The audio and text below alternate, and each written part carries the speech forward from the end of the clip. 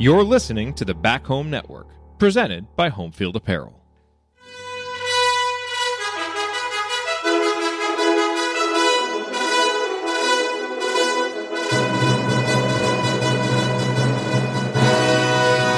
And welcome, Hoosier fans, to this week's edition of Assembly Call Radio, where each week we discuss the most important topics in the world of Indiana basketball. This is our 258th edition of Assembly Call Radio, and it is our 856th episode overall of the Assembly Call, recorded on the evening of July 21st, 2022. I am your host, Jared Morris. And let's begin this edition of the Assembly Call how we begin every edition of the Assembly Call, and that is with our Hoosier Proud banner moment. And Indiana is the national champion. When it comes down, Indiana will be champion. Martin takes the shot. The Hoosiers have won the national championship.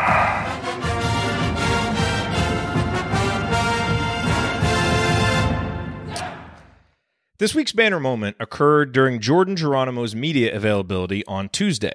Asked about his decision to return to Indiana, Jordan said this, quote, "The ultimate factor of me coming back was I have trust in Mike Woodson and I have trust in the program.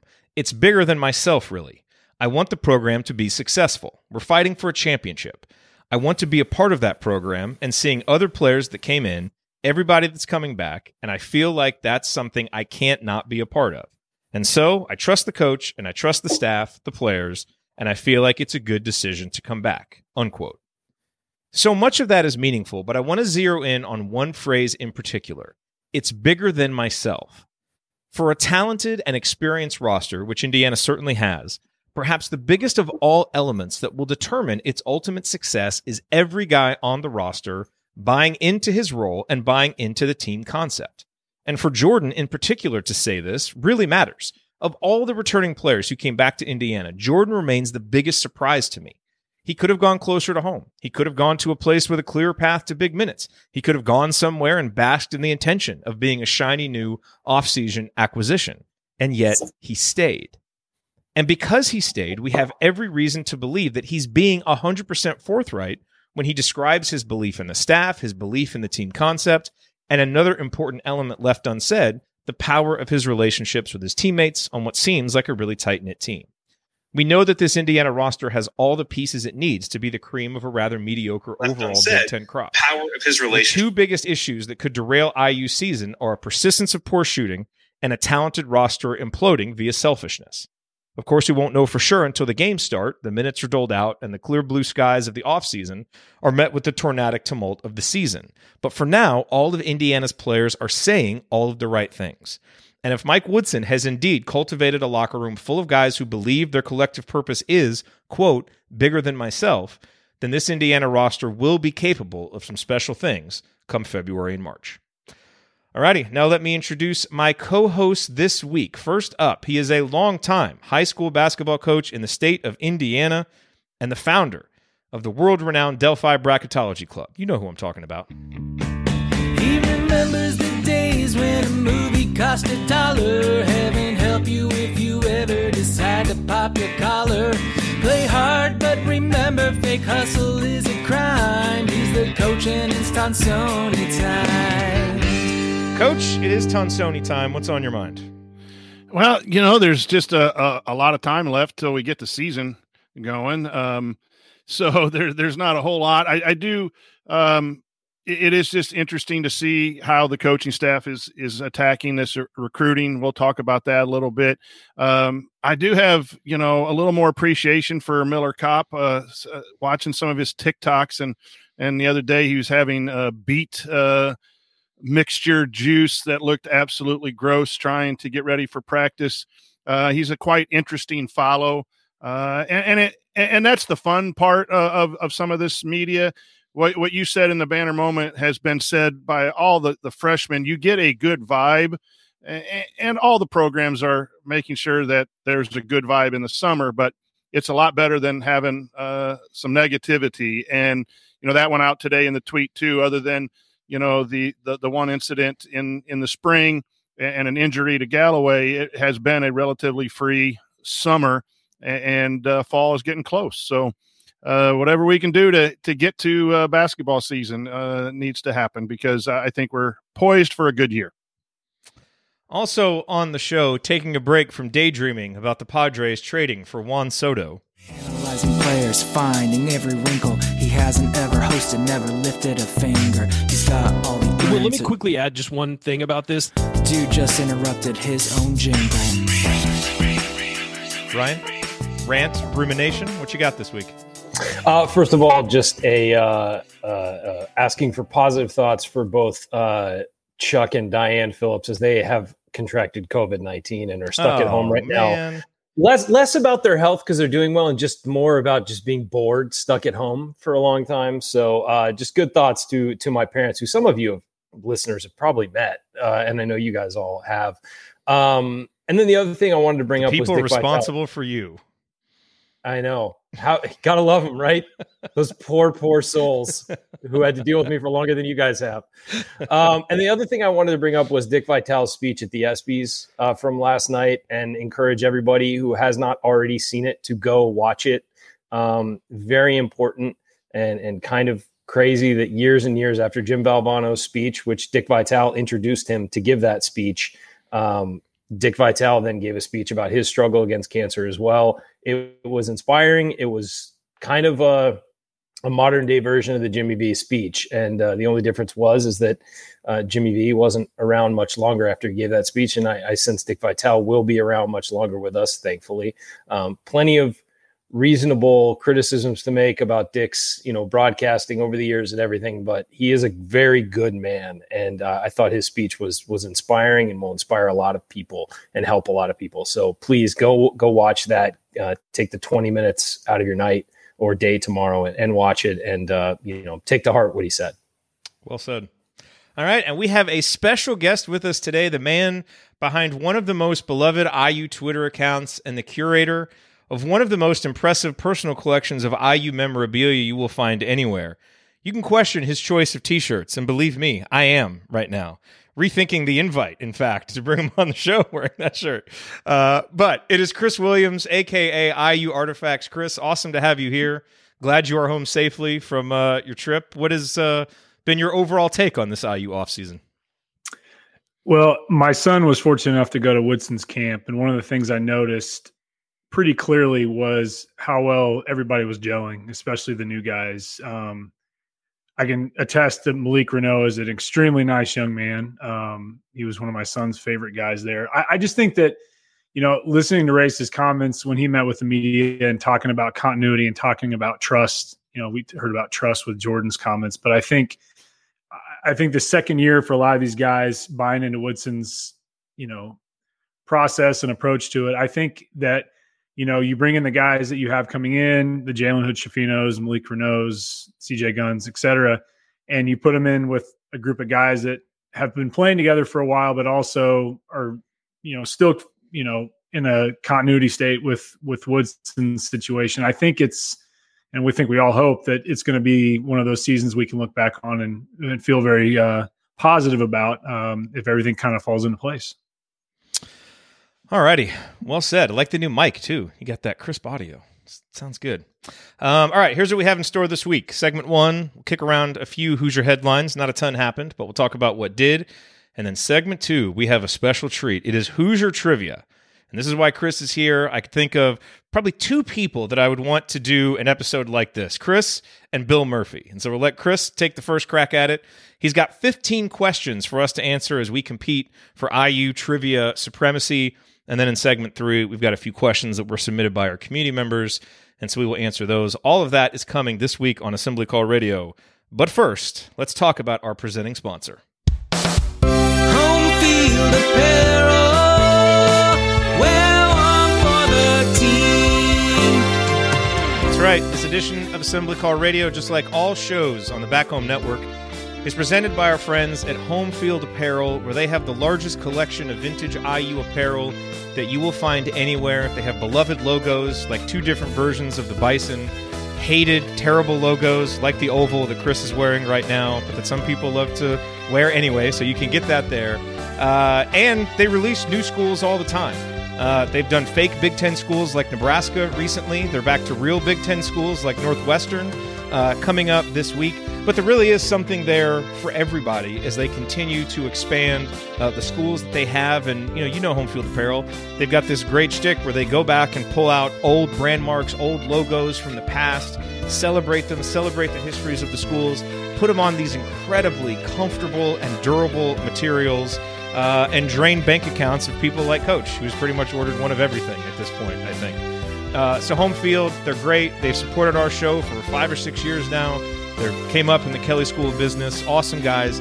Go to homefieldapparel.com. Use our promo code HOME, and you will get 15% off your first order. That is promo code HOME for 15% off. Once again, the website, homefieldapparel.com. As always, wear one for the team. Okay, guys, let's hit a few Hoosier headlines, only a couple of them. The first thing that I'd like to do is highlight Hoosier Ticket Project, which we are all supportive of. Josh Bruick, who founded it, really just doing great stuff with Hoosier Ticket Project. If you haven't heard about it, it started as just, something Josh did with his Twitter account, Martha the Mop Lady, where he tried to help get people who hadn't been to IU sporting events to go. People have excess tickets, they can't go, and he basically matched those people up with people who needed tickets. And a movement began. And so they've made it official. It's HoosierTicketProject.org. It's a 501c3, whatever that thing is, where you can make tax-deductible donations. And today, July 21st, is their Giving Blitz. And so they're trying to raise, what was it? Was it $10,000, Coach? Yep. Yes. So I know as of about 45 minutes ago, they had like 10% of that left. So if you're here watching live and you want to help them get past their goal, you can go to HoosierTicketProject.com. I think the official URL for the Giving Project is HoosierTicketProject.org/giving-blitz. Coach, will you confirm that URL? But you can find it from HoosierTicketProject.org. And even if you're listening to this episode later, it's such a great cause. I know I went and donated. Coach donated. I know Chris has supported it.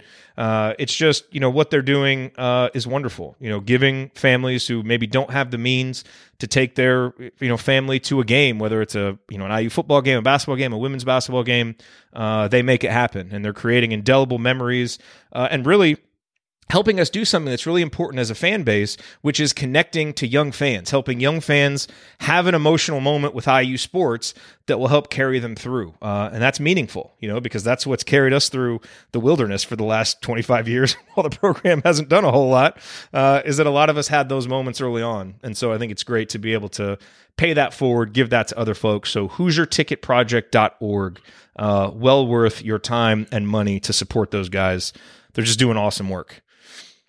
Did you confirm that URL, Coach? I just put it in the chat if you want to throw that up on the screen. Oh, yeah. Let's put it up there.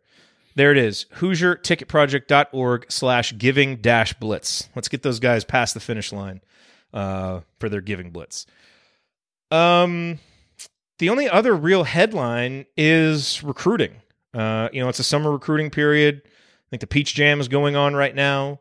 The staff is out on the road, 4 deep. Mike Woodson, Yasir Rosemond, Kenya Hunter, the whole staff out there, Brian Walsh, going 4 deep to certain recruits. And a lot of official visits have been set up, by prospects that you've been hearing about. Arrington Page, Jamie Kaiser, a lot of those guys. So there's not a whole lot concrete to report, no commitments, nothing like that. But I think if you're paying close attention to recruiting, you can see the staff really making inroads and getting themselves involved in some heavyweight battles with recruits that a lot of big schools want. And you're going to lose more of those than you win, but the ones that you win can be really impactful for your program. And so obviously Gabe Cupps, Ja'Kai Newton already confirmed for the class of 2023. And it looks like the staff has really zeroed in on getting a big, like Arrington Page or Xavier Booker, and getting a shooter. TJ Power, I think, is the pie in the sky name, but he's got everybody in the country coming after him. Jamie Kaiser is another one, but it really looks like those are the 2 positions they're zeroing in on.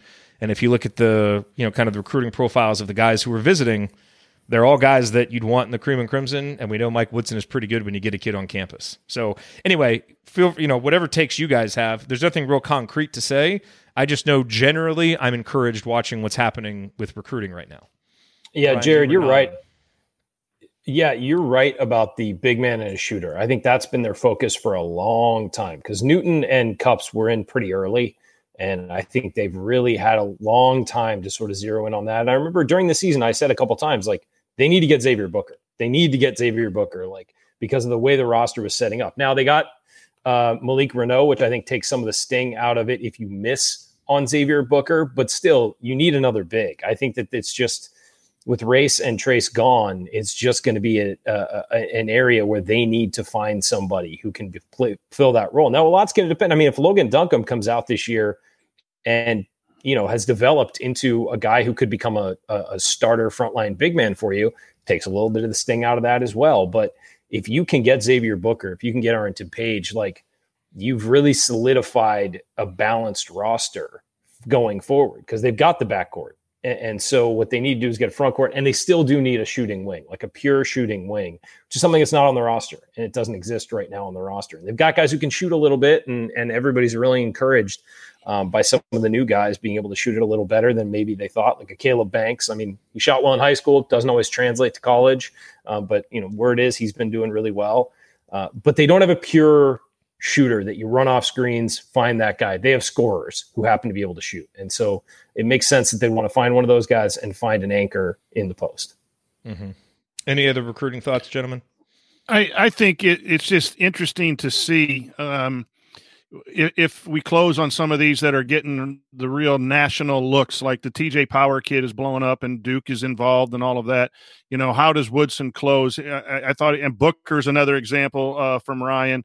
Those are being, you know, Kansas and Duke and those things. And then, you know, just reading some of the articles recently, the Kaiser kid seems to be a very interesting type of player. He'll be taking a visit, I think he said, to Indiana and UCLA and making a decision before school starts. So that could be the wing there. But it's just interesting to see how the coaching staff is going about it. You know, we've seen this before with getting finishing second and third with some of the top guys. I have to think that Woodson's going to come in and close one of these deals if it's not this year or next year. Because I just think his niche is that communication and that connection to the NBA, and I just think that's going to show up if it hasn't already in recruiting. I'm so ready for Duke to fall apart under John Shire. I'm sick of them. They need to go away now that Coach K's gone. Fall apart, go away. I want it to be a slow death where they have to keep extending his contract because he's not bad enough to like get fired, but he's just barely good enough where they have to keeping there, like not like a Matt Doherty level disaster. Just no, because it's 2 years and out. Yeah, like 2-3 years and out. No.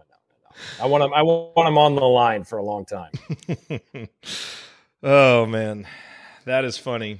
All right, cool. Well, yeah, good stuff with recruiting. Hopefully, you know, we just need a couple of them to round out the class. But I think so far you got to be encouraged by what the staff has done and the results Mike Woodson has shown. And now, Chris, I think it's time. You got some questions ready? We ready to go to segment 2 here? Sure. I'm ready when you guys are. All right. So coming up on Assembly Call Radio, we are going to play Hoosier Trivia. Chris has come up with 15 questions to challenge us. Ryan, Coach, and I will battle for Hoosier Trivia supremacy.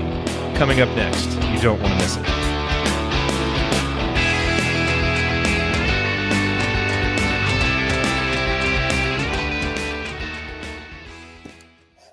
The Angie's List you know and trust is now Angie, and we're so much more than just a list. We still connect you with top local pros and show you ratings and reviews, but now we also let you compare upfront prices on hundreds of projects and book a service instantly.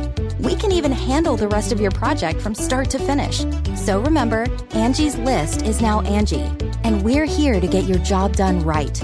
Get started at Angie.com. That's ANGI, or download the app today. There's no distance too far for the perfect trip. Hi, checking in for... Or the perfect table. Hey, where are you? Coming! And when you get access to Resi Priority Notify with your Amex Platinum card... Hey, this looks amazing. I'm so glad you made it. And travel benefits at fine hotels and resorts booked through Amex Travel, it's worth the trip. That's the powerful backing of American Express. Terms apply. Learn more at americanexpress.com/withAmex.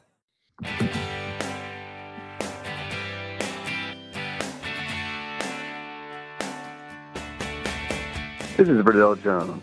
What's better than an epic buzzer beater? The full court dribble and a perfectly placed pass to set it all up. And of course celebrating with Hoosier Nation afterwards. So join Jared, Andy, Ryan, and Coach on the assembly call after every IU basketball game. Go Hoosiers. Thank you, Verdell. And thank you for listening. You're listening to Assembly Call Radio. I'm Jared Morris. I'm here with Ryan Phillips, the coach Brian Tonsoni, and our special guest, Chris Williams. You know him, or you should know him, from the great IU Artifacts Twitter account, which is a must-follow for any IU sports fan. And Chris is here not just for his great Indiana basketball insight and knowledge, but to play a game, because we are going to play Hoosier Trivia. And Chris is, as I mentioned at the top of the show, the curator of one of the great individual collections of IU memorabilia, and just one of the best people to talk IU sports with, because he is a historian and just knows so much about so many of the different stories. And so when I started thinking about what we were going to do for this week's episode with scant news and so little going on, I immediately thought, let's do some trivia. And Chris was easily the first text that I put in. He was all too happy to do it. And so we are going to play a trivia game. Ryan, Coach, and I are going to compete to answer these questions. There's 15 questions that Chris has. He is going to rotate around who gets the question first. If one of us answers it correctly on that first try, we get 2 points. If we don't answer it correctly, one of the other two, and we will go in order of who's has the fewest number of points, gets the chance to steal for 1 point. Man, we could do something with buzzers or something, but we just want to do it as least complicated as possible. So that is what we are going to do. The chat mob will play along, and you, of course, listening at home, play along as well. Chris, before we get to the questions, do you want to just set the context for how you came up with these questions and kind of what maybe time period we're going to cover? Yeah, so we're going to start in the most recent time period. So we're basically talking IU basketball from the Crean era through the Miller era and very briefly into last season with Coach Woodson. So we're talking 2008, 2009 season to present. So, all right. So, Coach, Ryan, we all need to have the chat turned off. So no looking at the chat. I have now turned it off. And I say we let Coach go first. Ryan, you go second, and I will go third in terms of who gets the question. And here we go. Oh, man, I forgot to bring Jeopardy music for while we're thinking. Hey, that's okay. We'll be doing this again. So yeah. We will. We're a little rusty here. This all came together very quickly. So all right, so imagine Jeopardy music in your mind while Coach is thinking of the answer. It's very appropriate that Verdell Jones introduced this segment because this question has a lot to do with him directly and indirectly. All right, so Coach, here we go. Number one, who set the screen on Verdell Jones's defender to set up his assist to Christian Watford for his game-winning Watt shot against UK? Cody Zeller. That is correct. That's a good one. All right. Okay, if that's the level of question. Oh, no. Come on. Now, to be fair, now it's going to be like, fair, Jared told me easy questions in the text. I can show it to verify. Yeah, no, it's true. true. Going to be like, who scored the first points for Kentucky against Indiana in the second half of that game? Yeah, no, because I texted Chris, and then I started thinking, man, he's going to ask some tough questions and make us look like fools. That's not bad. That's not bad. No, that's a good. That's not bad. Yeah, that is. It wasn't going to be like who hit the shot to beat Kentucky. I mean, I'm not that pathetic. So, all right, here we go. I'm two. drinking out of my special Christian Watford Watt shot glass tonight. There you go. All right, Ryan, here you go. Okay, Ryan. I think you'll like this one. So, all right, who was IU playing when Victor Oladipo was unable to convert the quote dunk of all dunks in 2013? Michigan. That is correct. Michigan. Okay.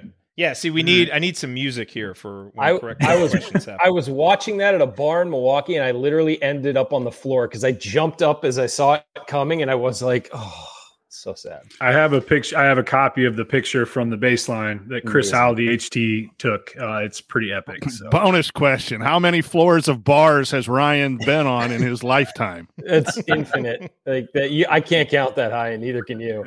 No. Too many. All right, Jared. Oh, boy. Name two recruits that were part of the movement that did not finish their career at IU. Two recruits that were part of the movement that did not finish their career at Indiana. Ron Patterson, and Jeremy Hollowell. Yep. And you could also go in with Yogi Peter Jerkin Ferrell, and Hunter Pereira. Yeah, yeah, that's right. Yogi was the only one. Yogi finished, obviously. I was trying to think of the rest of the class. Yep. Yeah, Peter Jerkin is the one that I might have forgotten. Okay. All right. So that's 2 points for all of us so far. We're off to a good start here. So Chris is easing us into this. Yeah, we'll see. We'll see how this goes. I may have over. Yeah. Okay. All right, Coach. Question number 4. Which Hoosier sank a 3-pointer at the buzzer to clinch a road win at Penn State in 2017? 2017. Ryan's chomping at the bit here. Oh, I know this one. Oh, who's going to get to steal this one when Coach doesn't get it? Let's just go with the next person. I would say. Yeah, that's the next person. Okay. Yeah, that makes. Should we repeat the question? All right. Which Hoosier Coach sank is a 3-pointer at the buzzer to clinch a road win at Penn State in 2017? Coach, we haven't had that many guys. I'm going to say this is wrong. This is wrong. James Blackman. That's correct. That is correct. Oh, wow.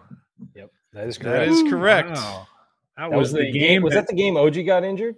Yes. Yeah. Yes, he was in there for Jawan, who got injured, and then OG came and got injured. And that was the game that temporarily righted the ship, and then it just kind of not for much longer. Was Johnson on that team? Yes. Yeah, I was between those two. I couldn't remember.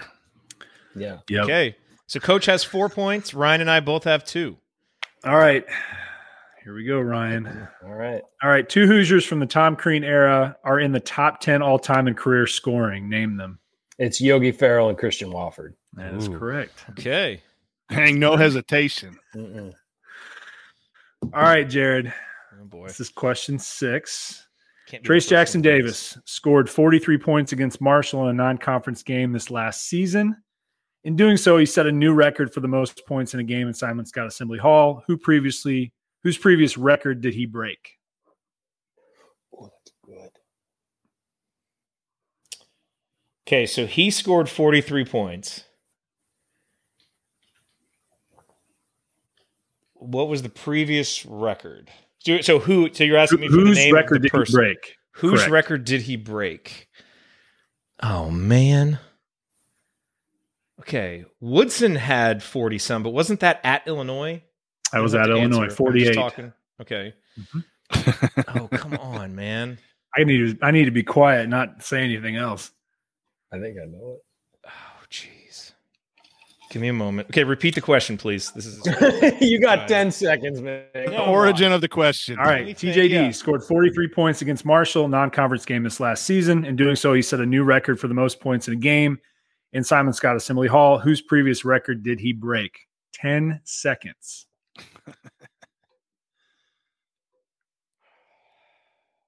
Steve Alford. That is correct. Now I'm gonna throw something in, and I'm gonna add 2 separate questions. Was it for a point 42? each. Did he score 42 points? Yes. Alford?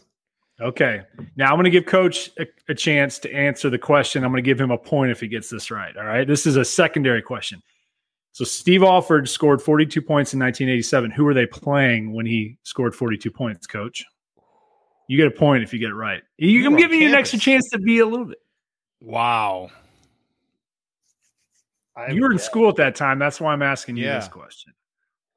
That means that I have no memory of it whatsoever other than that night. You were at Nick's at the game, watching the game, exactly. Right? Illinois? Close. Michigan State. I was going to say I have a guess. No, sorry. I thought it was Michigan State. Jeff Marlowe in the chat got that right. They showed highlights of that on that game. Okay. All right, 4-4. And who held that? How many did Kitchell have? 41, 40? 41. 41. Yep. All-time record's 56. So Rail, right? And that's just at Assembly Hall. Yeah, but Rail did it at the field house, the old field house. Yep. And then I think the visiting team, Sean Respert, I think had 40 for Michigan. All right. State. I watched that game as a kid. I was there. Man. I was at that game. Yeah. All right. We're back with Coach. All right, Coach. Question number 7. Which player during the Tom Crean era was affectionately known as the Tipton Tornado? Oh, Derek geez. Elston. Coached against him twice. The Got good thing beat I- twice. The thing I know for next time is I'm going to make harder questions. So Yeah, that one fell in my lap. there are some coming down the road that are going to be a little harder. Chris, so. you know you're in trouble as a coach when Derek walks by your coaching office in high school and my boys run out and ask for the opposing team's autograph. It's a long night on the court when that happens. All right, Ryan, this is question 8. I think this should be just fine. Who did Indiana defeat, and what would be the final game of the 2020 Big Ten tournament as the COVID outbreak would cancel the remaining college basketball season? Nebraska and their 5 football players. That's or right. All right. Okay, for a bonus, who would they have played the next day? Oh. In what might have been a playing game for the NCAA tournament for the Hoosiers. So this is for. I'll give Ryan or Coach a chance. Or Ryan, I'll give you a chance that you can answer this one. Let me think. I don't even know. They played 2 interesting games against them earlier in the season, too. Was it? It's going to be Penn State? Yes. Penn State. I'm going to give Ryan a point for that. Yeah, because Penn State was a higher seed that year in the tournament, right? Yep. Yeah, that was their good year with Patrick. Yeah, that's right. Yeah. All right, Jared. Which big man recruited by Crean in 2010 was denied NCAA eligibility due to previously enrolling in a European university, starting his 5-year clock for Division I participation? Good one. Wait a second. Read that one again. I was looking at the chart here. Wait, Which 2010? Which big man recruited by Crean in 2010 was denied NCAA eligibility due to previously enrolling in a European university, which started his 5-year clock for Division I participation?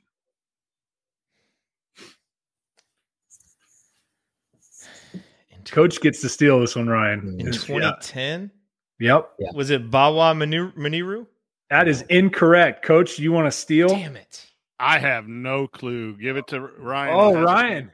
Guy Mark Michel. Mark Michel. Oh, that's right. Let's go. Damn.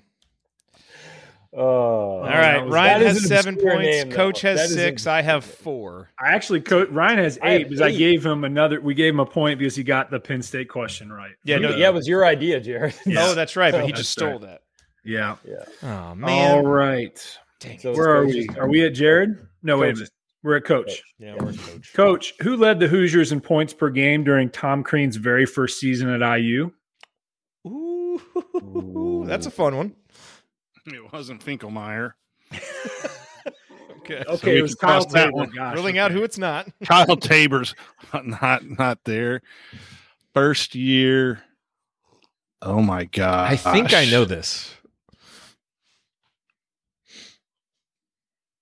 Dumas. That is correct. Yeah, that's a good one. Everybody thinks it's Pritchard, but he ran out of gas in the Big Ten. Yeah, it was one of the two for me. I don't know who I would have guessed, but those were the two. All right, so Coach is 8. Ryan has 8. Ryan's 8. All right, we're back to Ryan. Okay. Following a stellar 4-year career at IU, Yogi Ferrell became the all-time leader in career assists for all games, career games, with 633. 633. Excuse me. Who did he surpass? Michael Lewis. That is correct. Dang. Jasper, Indiana native. Man, Ryan is on a roll here. 10 points. Didn't he set that against Illinois? He did. Yes, I think so. No look pass to what's his name? Big man to transfer from Michigan. Why am I Bielefeld. not? Max Bielefeld. Thank you, Max Bielefeld. Thank you. All right, Jared. Max Bielefeld. There you go. Thank you. You can resurrect yourself here. Okay. Name the 5 players honored as Indiana Mr. Basketball for Indiana on their roster since 2009. Okay. The 5 players honored as Mr. Basketball on the Indiana roster. Since 2009, correct. Since 2009. Okay. Anthony Leal. Yep. Trace Jackson Davis. Yep. Romeo Langford. Correct. Jordan Hulls. Yep. Oh, my God. James Blackman Jr. No. Okay, I'm going to give you a point because you got 4 of the 5. Who am I forgetting? I'm forgetting someone. Oh, Hold you're on. Cody Zeller. You're going to kick yourself for that. Oh my gosh! Like he was I the get a first point. one I Don't I thought you'd steal? say. You got Or a half a bro. point Coach. steal? You got a point for that. So I gave Jared right. a point for getting 4 out of 5. But I get 1 for 1. I mean, I thought that was the first one you were going to name. I did too. I thought he was going to go. Yeah. All right, where are we at here? Man. This is an embarrassing performance. That's all right. Okay, right? Coach. Yeah. So far, Ryan is Tom Crean, Coach is Mike Woodson, and I'm Archie Miller. I take offense to that. All right. Well, let's see here. God. Where are we here? How many questions are we left? Do we have left? 1, 2, 3, 4. We've had 4 rounds. Yeah. Okay. Let's see here. I have we may have to do like a when will the pain bet it all or nothing kind of thing. Okay, here we go. Chris is desperately trying to keep me in the game here. I'm trying my best here. We are at Coach. Mid-game rule changes to keep hosts active. No, I don't deserve it. All right, Coach, here we go. In 2014, a matchup against Big Ten foe Iowa was postponed due to an issue inside Assembly Hall. What was the issue that caused the game to be postponed? A piece of the siding of the roof, the tin metal fell down on one of the sections, and they postponed it. 8-foot steel plate fell from the ceiling and crashed into some seats. You are Fran correct. McCaffrey's anger set off the fire. That's right. That's right. Okay. All right, Coach with another. Okay, so hold on. Let's do a reset. Okay. So wait, Coach has 11 now. Yep. I have 12. Ryan has 12. But one more chance. I'm done. Yeah. And so you Jared need to has 5. Only because you gave me partial credit for forgetting Cody Zeller. All right, Ryan, here we go. Okay. In a 2018 non-conference game against Jacksonville, Juwan Morgan became only the second Indiana player in history to do what? Triple-double. All right. That is correct. All right. As a follow-up to that, Jared. Oh, boy. Who was the first player in Indiana history to have a triple-double? The first player in Indiana history to have a triple-double? Correct. I wrote a story about it for Assembly Call. I posted about it. He doesn't numerous times. I know he does. Yeah. No, I do. I edit every single one of I'm those. just kidding. I'm feeling very defensive because I've had a very. I will poor give you a performance hint. this season. I'm going to give you a hint because this I want happened you to be. in the Crean era, in the Crean No, Miller it's era. just different. No, I'm just. This is a bonus here. question. This is a bonus question. Bonus Okay. question. So I'll give I know you that. I know the answer. It was the year. It was 1971 against Michigan. Steve Downing. Steve Downing. There we go. Sorry, that's who I thought it was, but I thought you had me confused fair because enough, I'm fair missing enough, every fair question enough, fair and enough, because fair I thought it was in this era. All right, we're going to have 2 questions left, and what we're going to do is, how can we do this so where we could get everybody a chance to stay in it because we're at 12. So what we should have done is had pieces of paper that we could have written on and held up. Oh, that's a good call. Well, we could. Oh yeah. Next time. Do you have like your phones? Can you do that on Nah, your phone? here's the thing. Jared's kind of far out of it, so let's just do the last 2 questions to Coach and I and see if somebody wins. That's fine. All right. I'll be a spectator for this one. Okay. Okay. Dang, that's rough. So are we back? Okay, Coach. Rob Finney, better known as Big Shot Rob, hit 2 game-winning 3-pointers during his IU career.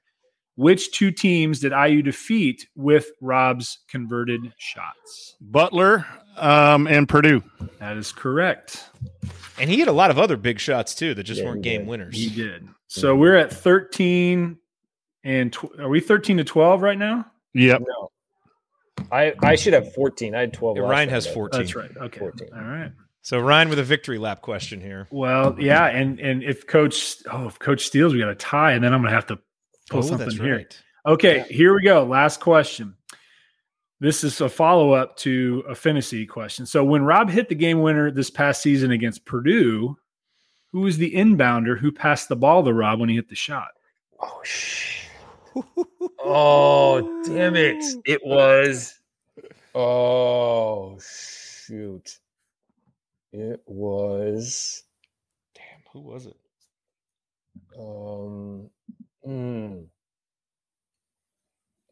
Is it Trey Galloway? Wow. It was Trey Galloway. I mean, that makes sense in doing so. So, all right. Wow. Give the man. For some reason, that just came to me. I don't know why. I was originally thinking it was Race, and then Trey Galloway just came to me. Well done. All right. So it's clear that was a good performance, Ryan. That was. Thank you. So, do I need to make them easier than Jared for next time? Is that right? I didn't miss one. I mean, so I'm happy with it. I forgot that Cody Zeller was Mr. Basketball. So no, Yeah, you don't need to. How make did them you get easier. so far ahead, Ryan? I didn't miss one either. I stole a couple. He stole a Mark couple. Michelle, and I stole. That's right. You stole the one I had an opportunity to. That's right. Yeah, I stole one more. Yeah. Yep. All right. You gave me a bonus for one of mine too. Yeah, so. I did. Yes. So all right, we are playing this again. That game was reffed like Bo Borowski was running this show. What we should do next time is all get like whiteboards. Yeah. And just write, and then 1, 2, 3, and hold up our answer. I think we should just do the 1992-1993 season every time, and then Jared will dominate. Yes, right in my wheelhouse. Absolutely. All right, that was fun. Chris, thanks for doing that. Hopefully everybody enjoyed that. I feel good about it. I don't know about you guys. I feel good about it. This segment was an awful mistake, and we will never do it again. Those are my thoughts on it. All right, coming up here on the Assembly Call, I try and pick up the pieces of my broken ego after that awful performance in Hoosier Trivia, and we answer questions from community members. That's next. Stick with us.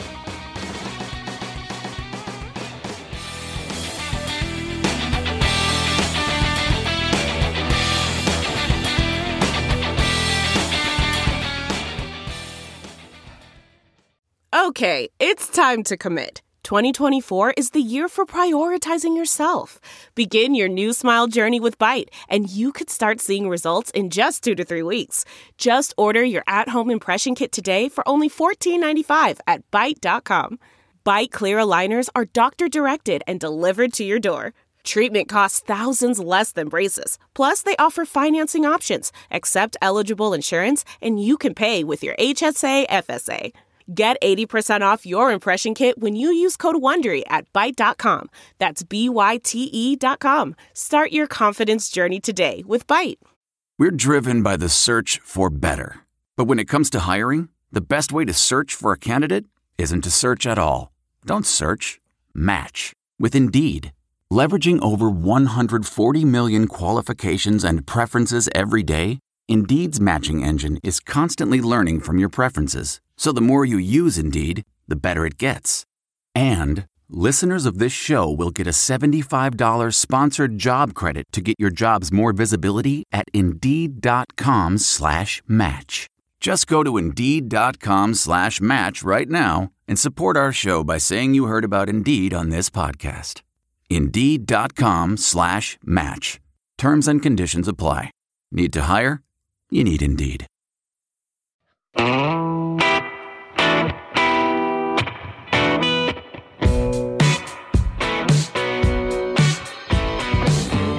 Hi, it's Thomas Bryant. What's the only thing better than being Kentucky in the NCAA tournament? Celebrating it with friends afterwards. Join Jared, Andy, Ryan, and Coach after every IU basketball game. Go Hoosiers.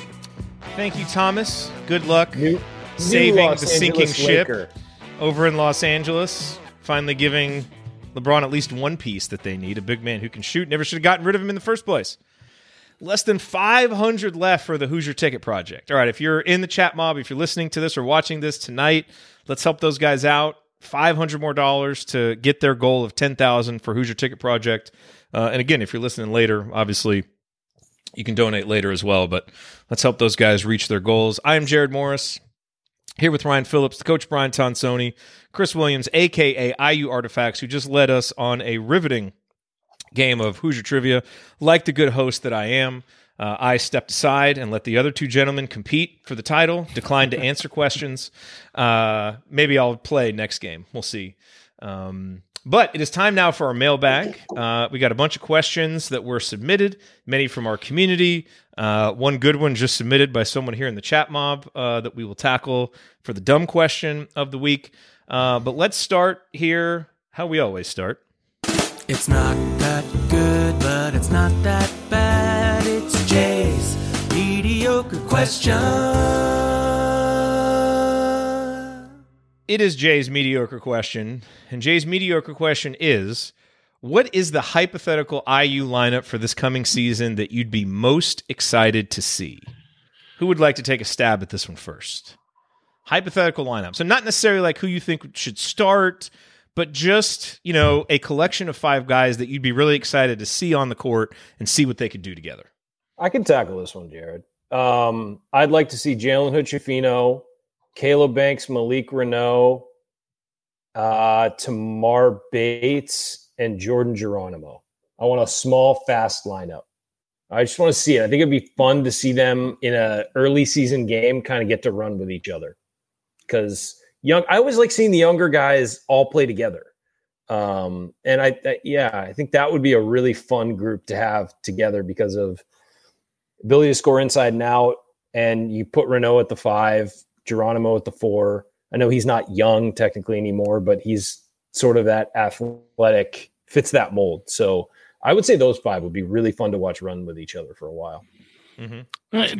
To go along with that, I'm interested to see Hood-Schifino run the show. What he can do. Is it the same as when X is in? If X has foul trouble or just X is getting a rest and Hood-Schifino takes over that point guard role, does the offense flow like it has with X? If it does, then Indiana's going to be a real tough handle. And so that interests me. Obviously, I've been pushing the Caleb Banks. You get a 6'7" guy who can shoot the 3, who can put it on the floor and get to the rim and do a variety of things. Interesting to see him. And then Tamar Bates, if he's good, I think Indiana's going to be really, really good.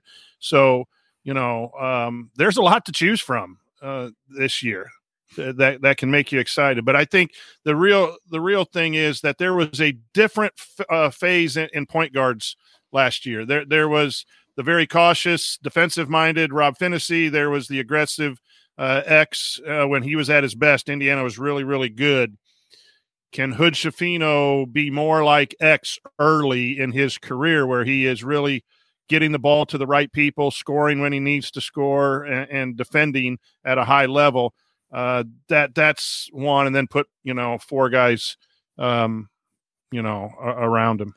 I think if Geronimo is going to be sliding over to the 3, which is probably the best thing that makes sense. I mean, it's a possible. I think that is intriguing with Bates and with Hood-Schifino. I don't know. I think you could potentially see Reneau taking some time from Geronimo this season. It's from what I've been hearing in practice is that Reneau's kind of dominating Geronimo quite a bit. Yeah, his legs are like tree trunks. He is a strong young man. So that's going to be interesting. And I don't think we're going to see much of, we could see much of Reneau and Trace together, but I don't know if that really makes a ton of sense, but there's a lot of options. There's a lot of pieces. I think you're going to see some guys, unfortunately, kind of fall in the background. I don't know if that's going to be like an Anthony Leal. Galloway's role is still kind of interesting. I don't know what's going to happen there because unless he comes out and shows that he can shoot the ball, we know what he can be on the floor. We know he can be a defensive-minded player. He's a leader on the floor. But if you're going to be out there and you can't shoot the ball, you're not really helping anything out there at that moment. Just a quick thing to echo what Chris is saying. When you talk to people about the team right now, all people want to talk about is Caleb Banks and Malik Reneau. They don't want to talk about even like Trace or Race. It's all Caleb Banks and Malik Reneau. And, maybe it's just because they've surprised people with how good they're playing, but like that's what they want to talk about. They don't want to talk about X. They don't want to talk about J. That's somewhat natural this time of year. Of course, you have a new guy. But it is a sign that those guys are legit. It's the shiny new thing that everybody wants to talk about. But I would say that is who everybody is whispering about is those two guys. We know what Race is going to do, and we know that everything is waiting for the same. Everybody's waiting for the very same thing with Trace, and that's whether he can step out and shoot the ball. Everything else we know about him, we don't. It's not going to be a surprise that. Exactly. It's about the new guys on campus that are going to surprise you or are going to do the exact same thing you expect them to do because of what you've heard about them. Yeah. So that's just I keep hearing it. I don't know if we'll ever see this lineup together, but it would be fun to just see a small shooting lineup, like really small, like Caleb Banks at the 5, Miller Kopp, maybe even CJ Gunn, and then X and Hood Shafino, or maybe even Tamar if his shot comes around. Just all 5 guys who can shoot the 3. We haven't seen a lineup like that in forever, and I would just love to see decades just see it in the right matchup. Now, we're going to, so Jay and I, this question, we had a fun text exchange about this because the full question that he asked was, what's the hypothetical IU lineup for the coming season that you'd be most excited to see? Jared, you can't say 5 Anthony Leals. And that led us to a long text exchange of who would win a tournament of 5-man cloned teams. So, like, on the IU roster, like, if you had 5 Jalen Hood Shafinos or 5 Trace Jackson Davises, 5 Race Thompsons, what clone team would win? We both thought that the answer was obvious for who would win, and then had a debate for who would come in second. I'm curious if you guys agree.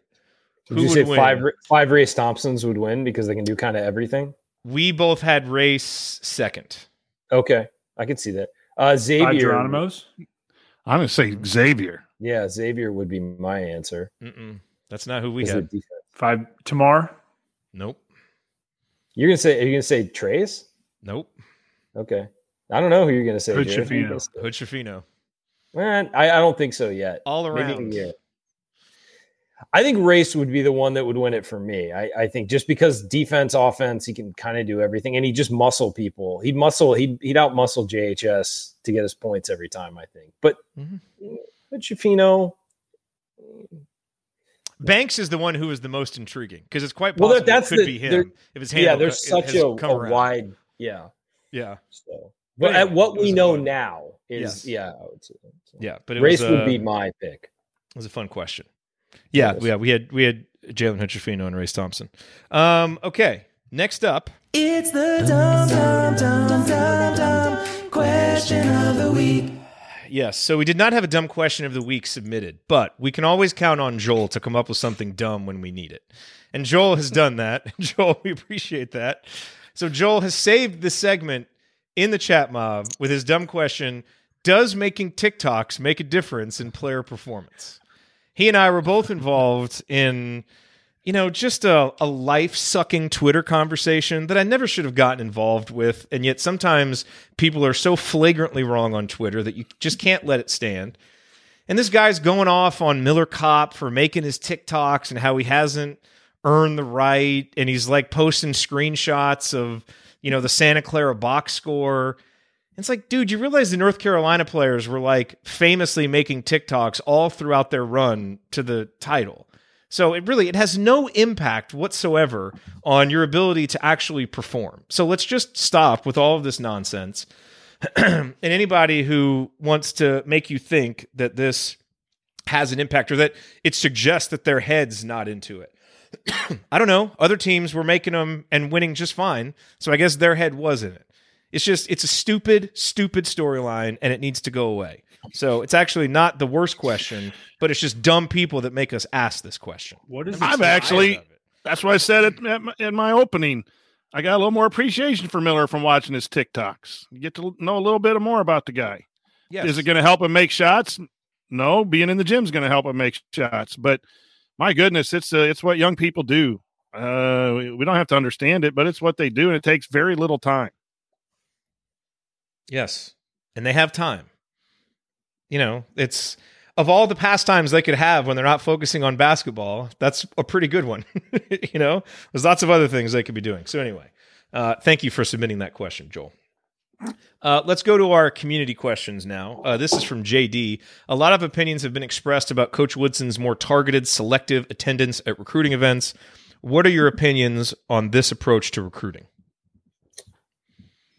Ryan, you've been outspoken about Mike Woodson's recruiting, good and bad. Why don't you take a stab at this? I think if it's a high priority recruit, the coach should be there just like the rest of the coaches. I think you need to show the flag. I've always thought that the fact that he wasn't at the state final game really kind of rubbed me the wrong way.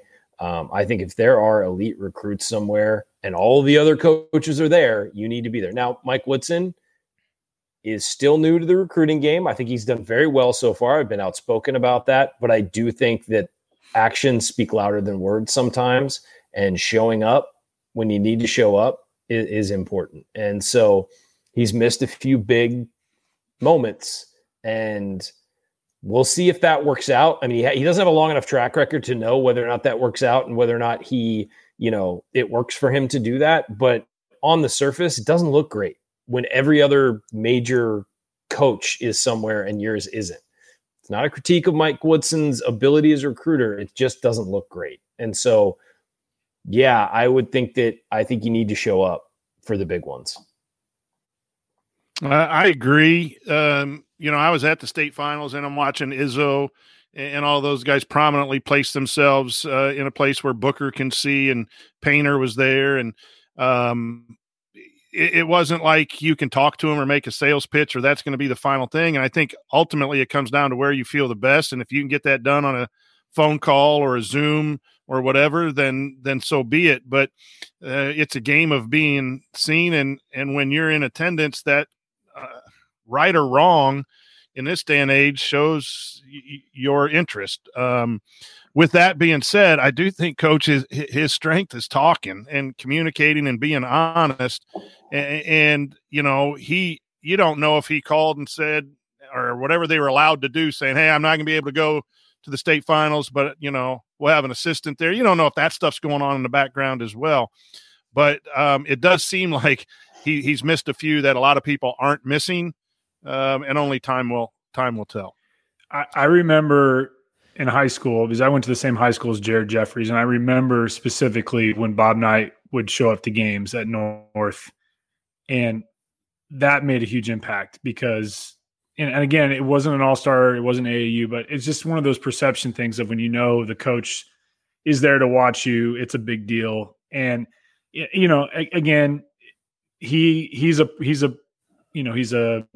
player's coach. He builds a rapport, builds the relationships. And there may be some things behind the scenes that, he's doing that, is what these players want to hear. But I agree with what Ryan and Coach said, that it's a perception thing. And if with a lot of these players now, it's about who's there to see me and who's not. And that could very well, adjust the level of where you stand in a recruit's mind. And again, I think that people are telling Woodson that. I hope I know that, it's a new thing now with Holes kind of running the show with recruiting. And I know that he's going to be involved behind the scenes and he's been out on the road too, but yeah, it's a perception thing. And, hopefully that doesn't cost us down the road. And hopefully the guy like Booker, who's right up the road in Indianapolis, that's your guy. You got to be there for that kind of recruit and be there in person.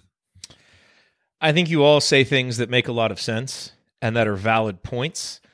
I would just caution anybody on making judgments right now because we need to see what the results are, and different coaches can succeed in different ways. And I also think it's important to recognize that we're in a different paradigm for recruiting now. NIL has changed things. Players' ability to work with agents has changed things. And some of the relationships, long-standing relationships that Mike Woodson has, which previously wouldn't have made as big of an impact in recruiting, are going to be more impactful now. And so there's a very real possibility that doing it differently can lead to different results. Now, a top recruit showing up for the state title game, whatever. Yeah, that does seem like an important thing to do. But I think we probably have to let the next few years shake out because there may be some different methods that we haven't really seen work that will be more effective in recruiting now. And I certainly think that so far, Mike Woodson, all the results have been fine. And so, I think what you guys say is valid, but I think it's very fair to not jump to any conclusions and let's see what the actual results are. There's nothing like none of this rises to the level of concern. I think it's more of a curiosity to me. No, but if you're asking, I'm going to give that answer. You know what I mean? Yeah. But I agree. I think he's done a really good job. That kind of is like show up to the state title game. Like it's it's part of it's almost like going on those barnstorming tours where you got to give speeches or whatever. It's just, if you're the head coach at Indiana, you got to show up at the state title game. That's my opinion. Yeah. And our coach was there, damn it. Damn right. I couldn't get low enough to make a difference. Xavier Booker will come to the assembly call because our coach was there. Yeah. No, and there's a part of it too that if we're down to the last, two teams and he says, well, this coach came to the Peach Jam and this coach didn't come to the Peach Jam, yeah, you want that guy because he's good, but do you really want that guy? I mean, if you've given him your sales pitch and you got him on for a visit, and those things I think matter a heck of a lot more than that sit by the court in an AAU game in Atlanta, Georgia. So if he's going to decide to do things differently, missing some of that stuff is a lot better than not being there on an official visit or not making a phone call or not staying in contact. So there's a lot of things that we don't know that go on, but I would think that until things drastically change around the whole paradigm of college basketball, you need to show up where your competitors are showing up, especially with the big guys. So, okay. Next up, this is from Jeff. He says, could you explain how scholarship offers work? Maybe most fans know this, but I confess I'm still confused. All programs offer way more player scholarships than they have open. It can't just be the first offers that accept, because you could find yourself with a more desirable recruit being shut out because there is no scholarships left. Are there specific rules, or is it just worked out with some kind of, quote, gentleman's agreement? And we hear often, is this a committable offer or a non-committable offer? Either one of you guys want to take a stab at defining those terms and kind of how this works in practice? Well, a scholarship offer these days essentially means we're interested in you, essentially. And there are offers where it's like, we're still evaluating you, but we are an option for you. Let's see how you do. There are also a lot of offers are, please commit to us. I mean, it's, but all of them are contingent. But at any time, you can cut off the scholarship. But it's not like if the guy accepts it, it's ironclad. Now, if the guy accepts an offer that you give him and you say, no, you can't commit, it's a possibility you ruin the relationship with his coach, with his AAU team, with all of that. So you always have to have an open communication with them. And a lot of times they'll straight up tell a kid like, hey, we're waiting to find out on this guy. We really like you. We don't have room. But if this guy goes elsewhere, or if we decide we don't want him, you are our next choice. And so there is a lot of open communication about that at the good schools. I mean, the schools that do it right. And let's say it's not, I don't think it's nefarious to have these non-committable offers, because it works both ways, and the players can use that offer as leverage elsewhere. Yes. They can tweet it out. So it often gets painted as like, ooh, this bad school doing all this. It works both ways. Here's the thing. If Indiana comes in and offers a kid who's got low, mid-major offers, other schools are going to pay attention to that. What they see in him, and they're going to start looking at his film to be like, do we need this guy? Like, we haven't been looking at this guy. So you're right. It does work both ways. I remember one time, and this was a football kid, but USC offered this kid who was like a low 3-star, and this was years ago. It was under Pete Carroll. Big Ten power USC. Big Ten power USC. Within 2 weeks, he had offers from every other Pac-12 school because they said, we got to take another look at it. If Pete Carroll sees something, we got to take another look at him. And so you're right about that aspect. It does get bad. I think it's worse in football because I think basketball guys commit early enough where it's not a crunch at the end. But like, there are days on signing day in college where kids are about to commit somewhere, like to Alabama or whatever, and Alabama has to call them and say, hey, we don't have room for you. Like, other guys that we didn't necessarily think we were going to get have committed. We do not have room for you. You have to change. And there are kids nowadays that postpone their commitment ceremonies because at the last minute, the place they thought they were going cuts them off. And so, think Nick Saban is making those calls personally? No, I do not believe that. But there is that, tension there. For basketball, I think it's guys have a much longer lead to commit, and it's usually months before signing day. So I do think it's more open communication. The process is probably laid out when the offer is made too, on how they're going to decide what offers they're going to eventually take, or what when a decision might have to be made by the player versus the decision. It just has to be some sort of communication when that goes out. Yep. Okay, and one more question here. This is from Terrence. Chris, you can take the first stab at this. How confident are you that TJD will show his abilities from mid-range and outside this season? And has he developed a pull-up jumper like Watford used so effectively? Boy. I don't think the pull-up jumper is going to be a thing. I would wish it would be. I hope that he does, because I think we all realize this is it. So If Trace does anything that reminds us of Christian Watford as a shooter, we're going to the Final Four. I'm just going to say that right now. And beyond. If he's bringing the ball up the court and he's just like heaving it from 35 feet, I'm going to lose it. So, yeah, I don't know. I mean, it's been the same thing for however many years where we've had a one-dimensional game with a lack of shooting and it's a collapsing on the low post player and you have nobody to kick it out to. We saw signs of it last year where we had the ability for guys to shoot, somewhat consistent at times, but not really. I don't know. I mean, if he can hit a 15-foot shot, it's a game changer, but he's got to be able to have the confidence to do it. We've seen the video of him, working out and during the summer and doing it comfortably, but that's not a Big Ten defender. It's, I think that's the key. I think that in addition to everything that's been talked about and analyzing this lineup and all the things that can work out, that's the key, because it all comes down to your best player being able to be more than just a guy who can post up, who's got great footwork, who's got great speed. He can go to his right, go to his left. He has to be able to shoot the ball. It's the reason he's here in year 4, the reason he's not on an NBA roster, last year or the year before. It's the $1 million question. We will see on day one. We'll see what happens, but I would hope so. I would hope so. Look, if he does and it's successful, we're going to be really good. The way that, here's what I'm confident in. I do think we'll see it more in November and December than we've seen in the past, because that's kind of the time for trying stuff out. You've still got the offseason momentum of all this talk. I'm sure we'll see Jordan Geronimo at the 3 some.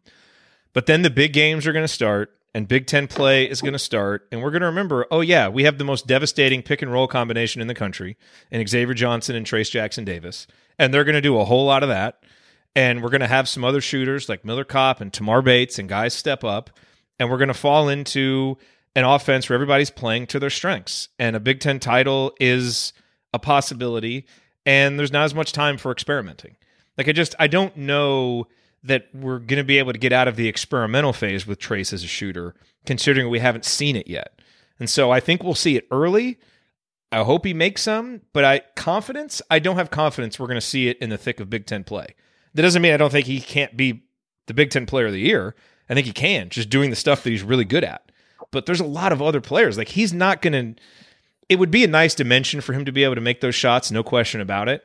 But we can win the Big Ten without him making those shots. And there's a lot of other really good players to take them now, I think. So I just think once you get into Big Ten play, it's like a lot of the offseason talk. It kind of goes away and guys focus on the stuff that they're really good at. And I hope I'm wrong, again, because him adding that dimension is great. But what am I confident in? That's what I'm confident in playing out. Because that's he just has to make one every once in a while. To keep him honest.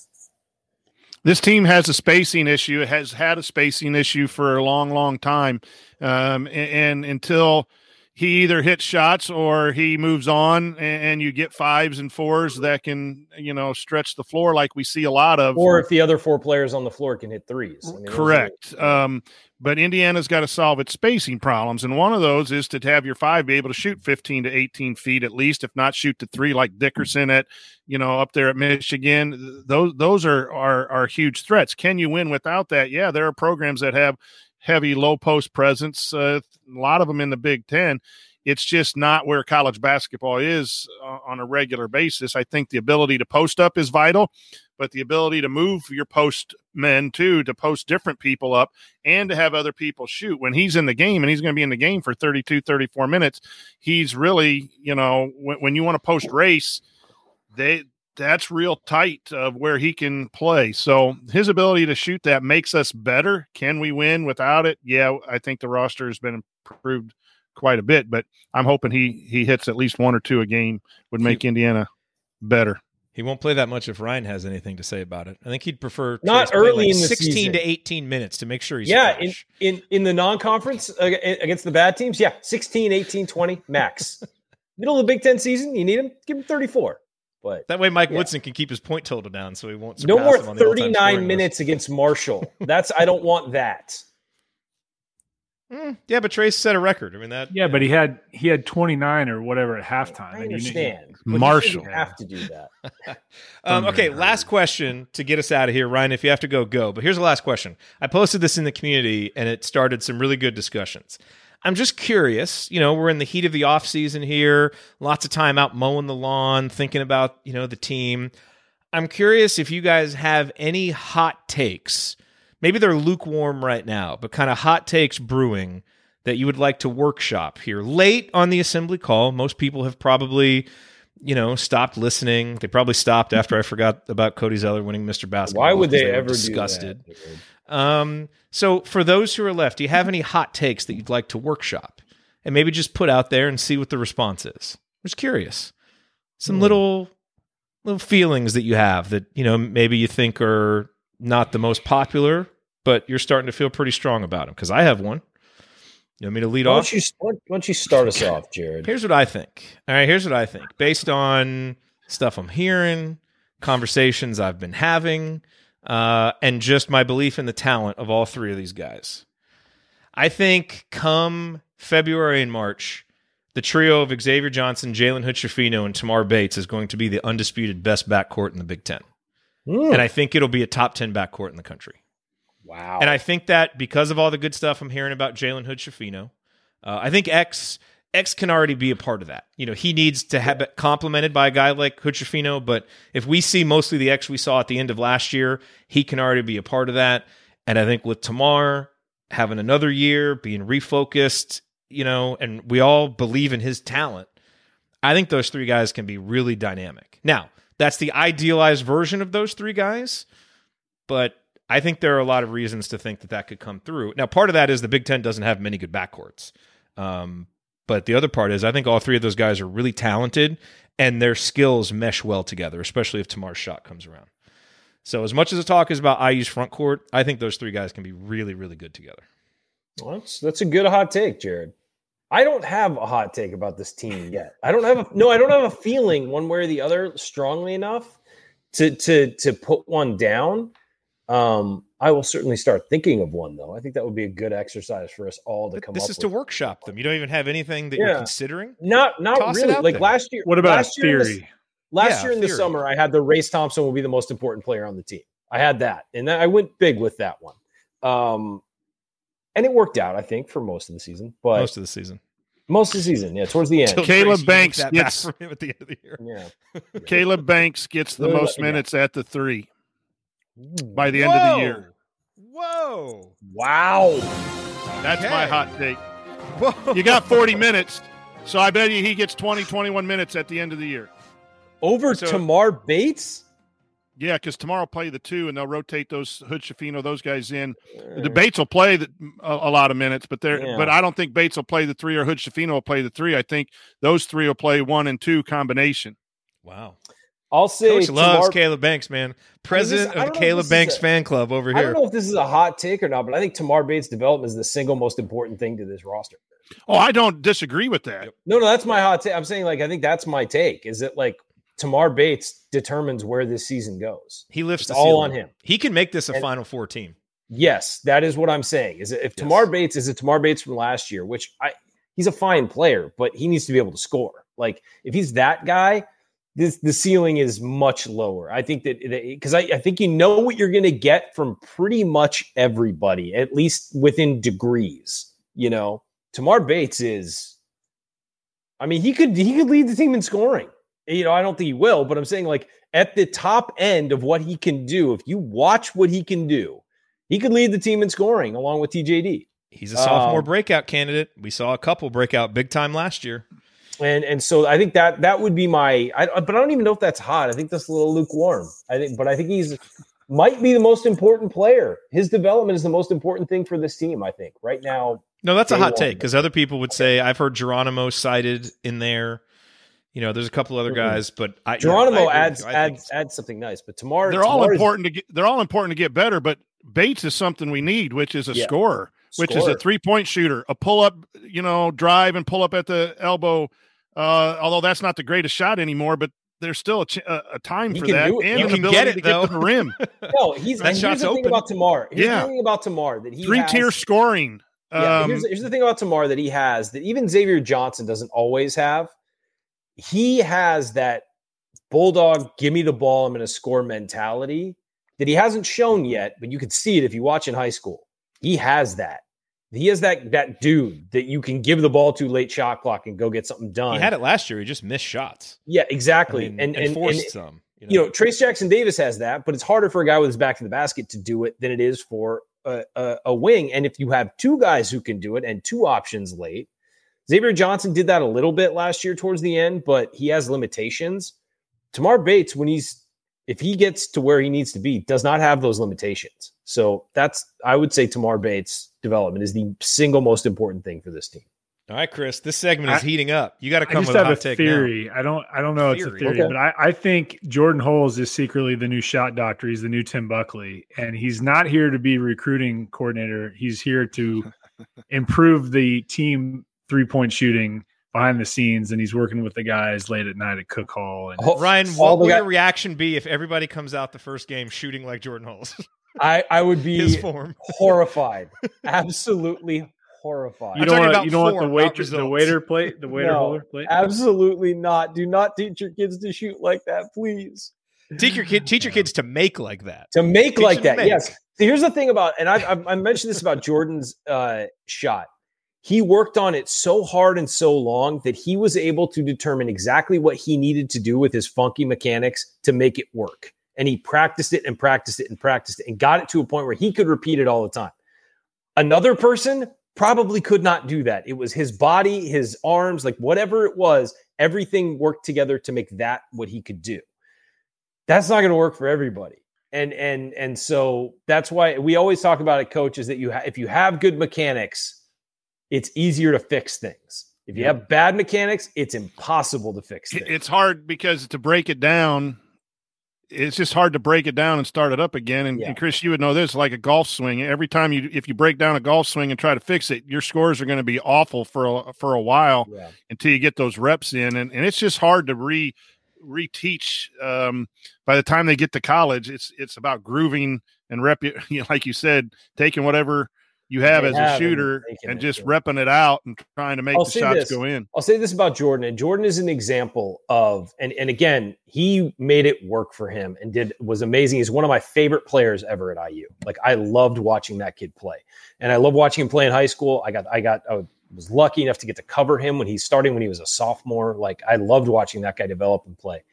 But he is an example of what happens when kids who are too young shoot long distance shots. Because they have to do something because they're not strong enough in their arms and their wrists to shoot from 3 or from longer distance. And so they find ways to do it. And you'll see kids, you'll meet kids, you'll play with kids at like the Hyper or whatever who use their whole body behind the shot. And it's like, that's not a basketball shot. That is a shot put. Like, because they started doing it when they were so young and it's so funky. So what I always tell people who have kids who are playing, do not let your kids shoot outside of 10 feet until they're in 8th grade, because you're not strong enough to shoot the ball from that deep in a smooth motion. You have to like wing it from the side of your body. And that is when you develop those bad habits. The real young play with the smaller basketball. Yep. Too. I think they should do smaller basket, and they would fix that if, as you're coming up, the basketball gets bigger as you. But they use the 7th, 8th grade, start getting to the regulation ball. And that would change it. But the ball is too heavy for kids who are, 2nd, 3rd, 4th, 5th, 6th grade, because they use the college ball at that age. And, it's too heavy. 5 minutes questioning Jordan Hole's shot mechanics, a real high point here on this. I just said he made it work for him, Jared. Send this to the excellence. You said this is a hot take segment. There you go. Okay, here's not the cheerleading segment. Okay, so here's my last fun question for you on the topic of shot mechanics. Okay, Ryan, you can go first with this. Okay, you have been tasked with improving someone on Indiana's shooting percentage by, say, 10 points for next season, and you're going to get paid $1 million if you succeed. So you want to pick the guy with the best mechanics that you think you could help the most. Who are you going to, and don't pick, not like CJ Gunn or like already a good shooter. Right. No, I get what you're saying. Who are you going to take? Like, who do you think is a shooter who struggled but has the most fixable mechanics? Tamar Bates, and I'm just fixing his feet. He doesn't face the basket. We've talked about this a number of times. His feet are sideways. A lot of guys do it these days because, again, they're probably shooting from when they're too young and they need to get their, get more legs behind it. But if you, the simplest thing when you're shooting, face the basket, square your body to the basket and jump where the ball is going. It'd be like throwing a baseball this way with your body going that way. Like you wouldn't do that. And so we talked about it with Christian Lander as well. You just square yourself to the basket and jump where you're going. It makes it so much easier. Like, try it. Go out, get a basketball, just put your feet this way and jump to the side while you're shooting straight, and then turn it and jump towards the basket when you're shooting straight. It's night and day. It's simple. It's like throwing a pass. You want to square yourself to the person you're passing to. Like, it's that simple. And so I would fix his footwork. That's it. I think he's got a great release. I think he gets good rotation on the ball. I just think his footwork is off, and I think he's jumping sideways. He's jumping sideways, and he's having to overcompensate with his release. Chris, who would you pick? Oh, gosh. There's an easy answer here, too. Another easy answer. I'm going to pass and let Coach take this one. I'm going to go with a hard one, I think. I'd want to try. I'd want to try to work with Galloway. I couldn't. I'd kill myself. I know, but what it looks like to me is he plays the game at a high level of speed, and then when he shoots really deliberate. His form isn't great, but it's not awful either. And he's in the gym shooting all the time and doing all the pre-shot work and all of those things. To me, it's just a case of exploding on the way up, using that ability to explode and get his feet into it and get the ball above. He shoots a flat ball, and to shoot with confidence. And I'm sure Coach Woodson, who again is a great communicator, is trying to work on that. You saw at times the ball go in a little bit more. Maybe I'm wishful thinking there, but that's someone that, man, if you really could just work and work and work, and I know the young man is doing that. Well, not now because of his injury, probably at the level that he needs to. But that would be a fun win if you could win that one and improve that to just a satisfactory mark with all the other intangibles that he brings to the team. That would be something you'd put on your coaching mantle. That, hey, we really made a huge impact with his shooting ability. But for me, there's a lot to. Sometimes the fun part is coaching when there's a lot to fix, but it's harder to do it. I'm not sure I would be successful. I'm not saying I would. I'm not promising I would be successful, but it would be fun to try, because if you do get someone who competes like that to a better level, then that kid's happy, and you as a coach, man, there's nothing better than that. But there's an easy answer here. I think I'd want to work with Miller Kopp and work on staying straight, because he's a great free throw shooter when he keeps his body straight, and I feel like when he's struggling, he fades a little bit left or right. He turns. Shot. Yeah. Did you see a recent picture with him in his shot form? His shot, it was exactly what Ryan was talking about. He ended up like this. I said last year during a game, when he times that twist perfectly and releases it before he starts this, it goes in. But when he, it has to be exactly perfectly timed or else it's off. But the easy answer here is Race Thompson. His form is actually not bad. You just have to work on him, not rushing it and focusing. And also sometimes he takes too much time. Just getting him to not think about it. Get it in rhythm and go. Because that's deliberate. There's too many deliberate shooters. Yeah. And if you're, it's because they're thinking about it. That's what it is. I mean, your good shooters have no conscience. Just Race Thompson is the guy on this team, though, who's the most likely to increase his percentage. I mean, because the form is already there. It's just about confidence. That's a good point.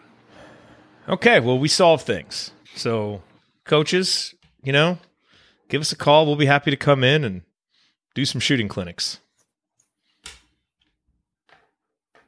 Not that they'll do anything. We'd be happy. I'm still available. Not that they're not doing it already. Mike, I'm still available, man. Just give me the call. Those guys get so many shots up, it's not even funny. Man, I know, but it's fun to just chit-chat about it here like we're sitting around a bar. It's what we do. All right, let's close this up. That is going to do it for us on this week's edition of the Assembly Call. If you want to see us do the show live, join us at assemblycall.com on Thursday nights for the live broadcast of our Assembly Call radio recording. Thank you, as always, to Bob Thompson for producing our music. Thank you to John Ringer of rigsdesign.com for designing our logos. And thank you, as always, for listening. We will be back next Thursday with another edition of Assembly Call Radio. Until then, take it from me, Max Bielfeldt. Keep your calves flexed, your elbows in, and your eyes on the rim. And go Hoosiers.